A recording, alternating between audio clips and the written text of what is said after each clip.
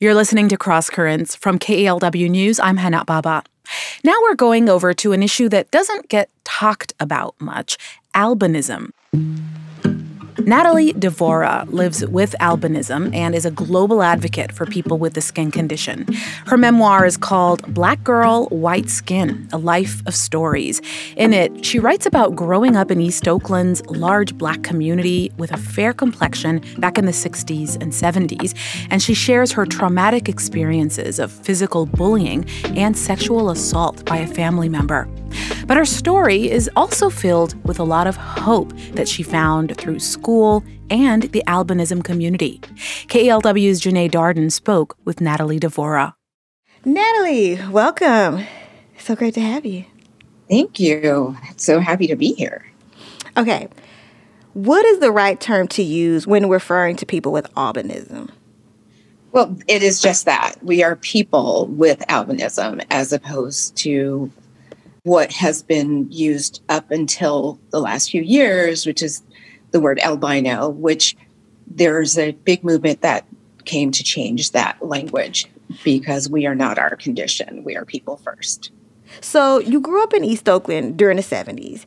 How did your family treat you in regards to your albinism? Well, I did grow up in East Oakland in the 60s and 70s. And my family overall, I was treated just like everybody else. I was expected to do chores like everyone else, to participate in ways that anyone else. And the one thing I can really thank my parents for, my biological parents for, was insisting that I utilize every aspect of my vision. And they were very committed to making sure that I could be as independent as possible. And the extended family is a different story, but certainly in the immediate family, I was expected to do what everyone else did. And I was simply one of four children. And so people with albinism, just to further explain, sometimes have issues with visual impairment. Right. And most people with albinism have some form of visual impairment. It depends on the type of albinism primarily. And that has direct correlation to ocular development, eye development. And so most of us, or in my case, I can say I am legally blind. However, I have a lot of functional vision.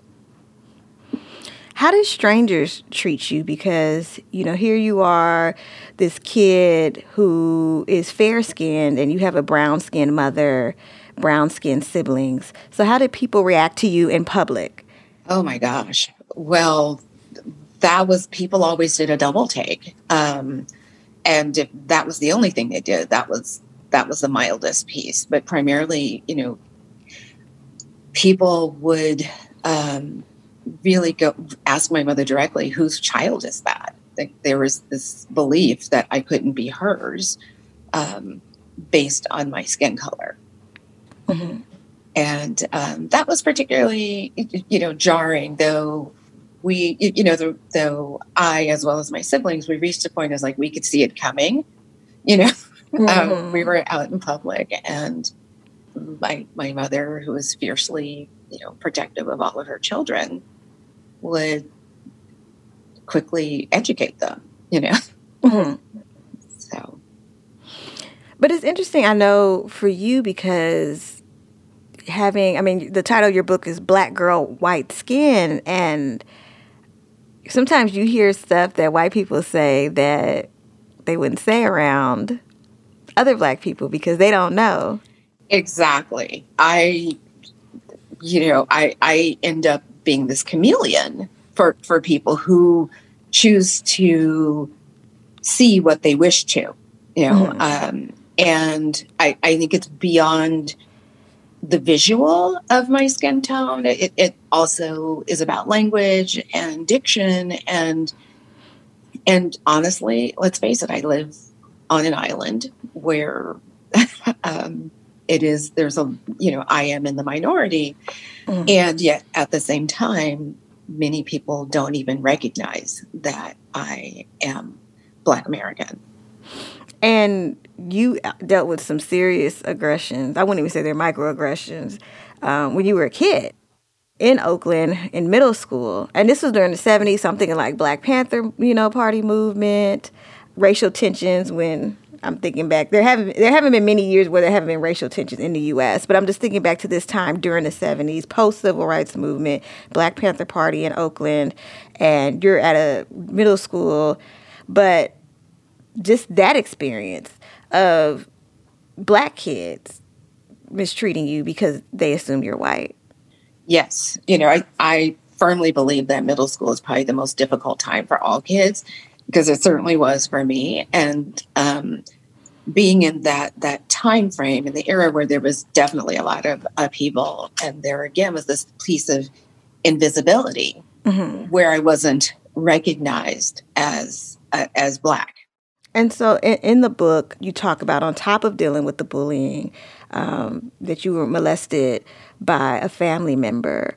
And when you're dealing with bullying, and you're dealing with bullying at school, you're dealing with abuse at home. How did you see yourself at that time? And you were young, you were a kid. How did you see yourself at that time?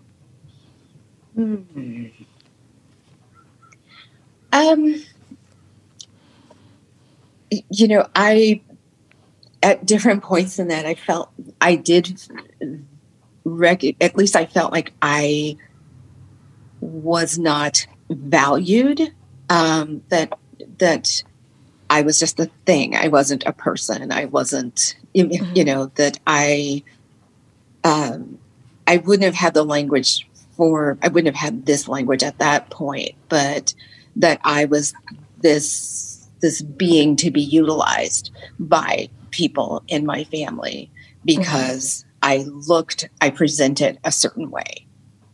And I was, for them, this piece of forbidden fruit that they could capitalize on.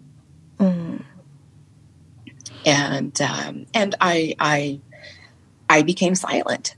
I really went into this very deep inner place as a means of survival. And what gave you hope?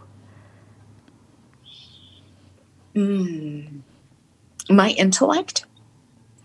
The fact that I knew that the way out was through academics and being able to leave home to go away to college. That's the piece that gave me hope. And